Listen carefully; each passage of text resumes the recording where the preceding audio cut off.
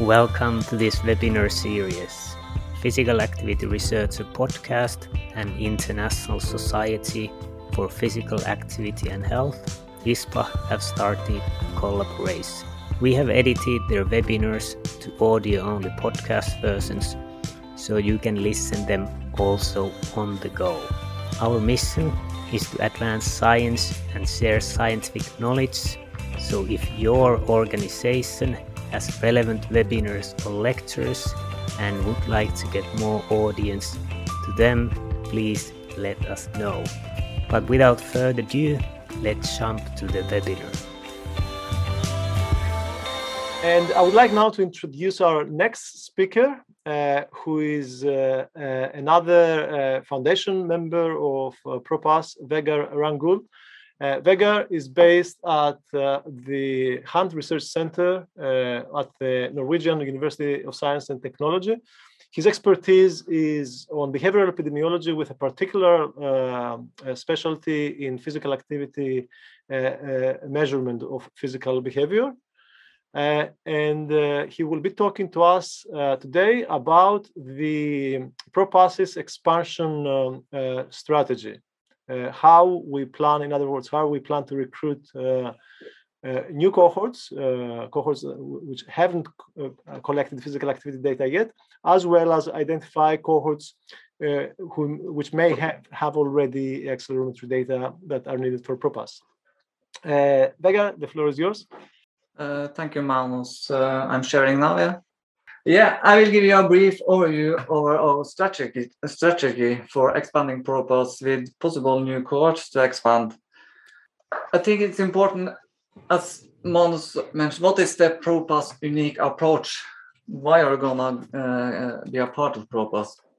And firstly, we have a clear vision that ProPass is an international research collaboration platform of cohort using time-worn accelerometer, as Magnus mentioned, to explore the effects of physical activity, posture, and sleep patterns, and a different wide range of health outcomes. And by this harmonization, as also Joe and Matthew talk about now, they bring together various types and levels of source and types of data, which represent the measurement of the same construct between the different cohorts.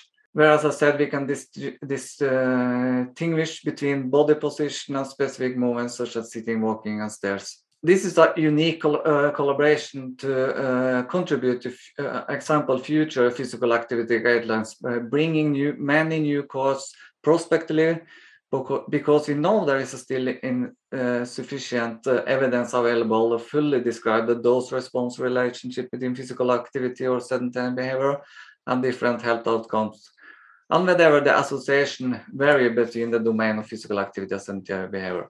Always one of the key components of successful consortium is always to think about our end goal. And the objective of the consortium of the ProPass is firstly to establish a pooled data resource of physical activity, posture allocation, sleep, and health outcomes. Secondly, to develop methods for processing, harmonizing, and pooling the data for existing studies. And not at least, but actually the priority of ProPass is to develop methods for collecting data for future studies, the prospective harmonization. And Mans also mentioned we prioritize this prospective harmonization and prospective recruitment. ProPass, we have a strategy how we recruit new ProPass cohorts. And it includes both prospectively and retrospectively expansion. And our strategy needs to cover a systematically in the education for both the retrospective expansion, when I'm talking about cohorts that already have collected accelerometer data, and all other measurements we need for the study association. The challenge with the retrospective harmonization is more with the non-accelerometer variables and measurements. And secondly, we have the prospective expansion by cohorts without accelerometer, but planning hopefully new waves in their cohorts, and hopefully stimulate them to use accelerometer in the new ways and possible new cohorts that are starting. We propose to prioritize different areas of recruiting But we have some basic principle for the ProPass expansion. And the main criteria for possible eligible cohorts are that obviously the population or community-based studies that allowed inclusion of all person in the population, a general population. Also that they have collected physical activity data from triaxial time-worn accelerometer in form of raw accelerometer files. That's important. And that the cohort accompanying data with a minimal sample size, we have set now minimum of 500 participants, aged above 18 years old, and of course data on the gender, age, height, and different health status, of course. And at least it's important that the cohort has the possibility for linkage to external registers such as mortality, hospital admission, and cancer registry. We also need to take in account the diversity of the population, and the ProPass, as a partnership with the ISPA, we need to be an international platform that's intend to recruit cohorts from all WHO regions. And currently the large majority of ProPass cohorts are from high-income countries. What's in it for you, the new cohorts? What do you get out to be a part of ProPass? First of all, it's important to think about which applies to anyone who wants to enter collaboration. What's in it for you? What's in it for your cohort? But in general, for ProPass and other consortia, allow us to share and bring diverse experience, expertise together and build a long collaborative relationship to sharing data and reaching a common goal. By collaborating with ProPass, you became a part of the ProPass community. That means that you are part of the ProPass where cohorts share relevant skills, experience, and expertise in different areas for a cohort study. In such a way that we complement each other.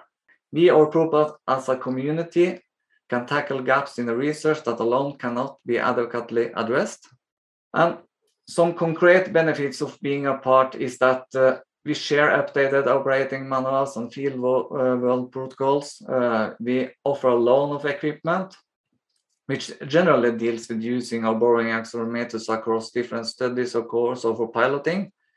And we share the dedicated ActiPass software for actually analyzing the raw accelerometer files and all other resources that ProPass is available for. We also in the strategy, how do we identify new cohorts? And we prioritize some selected areas for recruitment. I just will describe what we actually are doing to identify new cohorts. Of course, we are working with profiling. ProPass works strategically through various channels as Twitter, editorials, website, and we try our best to keep people updated on news and opportunities from ProPass and from ProPass partners. Conferences. A key point of recruitment is to create good meeting places where researchers can meet across disciplines and professional groups. And we try to facilitate collaboration. One of the things I need to highlight is the importance across disciplines. And we try to present some non-physical activity conferences, and we prioritize that. That's important. Of course, in addition to physical activity conferences. ISPA partnership, the partnership is important. It opens for joint work in general, but also to recruit new cohorts in ProPass. And like this conference, we are very proud to ISPA is our co-host at this year's annual meeting. Also, systematically identify potential cohorts we are starting with. We have 2 ongoing systematically reviews to identify, firstly, potential new cohorts that already are collect data. Secondly, we also systematically identify by searching the International Journal of Epidemiology and BMJ Open for cohort profiles, especially for cohorts without accelerometer data, but possible for later ways in the studies. This database search helps us to systematically identify possible new cohorts for inclusion. And we can never underestimate the importance of personal contact. Use of existing network, personal contact to exchange information on goals, benefits, and the unique with ProPass, that's important. The last remarks I have, really appreciate input on cohorts that may join, if you know about every course, and any ideas how we can reach every appropriate cohorts that could join ProPass. Thanks very much, Vegard, for this great overview of our expansion strategy. Thanks for joining us this week on Physical Activity Researcher Podcast. If you like the show, make sure you never miss an episode by subscribing or following the show on Twitter. This podcast is made possible by listeners like you. Thank you for your support. If you found value in the show, we would really appreciate a rating on Apple Podcast or whichever app you're using. Or if you would, in a real old school way, simply tell a friend about the show. It would be a great help for us. We have a fantastic lineup of guests for forthcoming episodes, so be sure to tune in. Thank you all for your support and have a great day.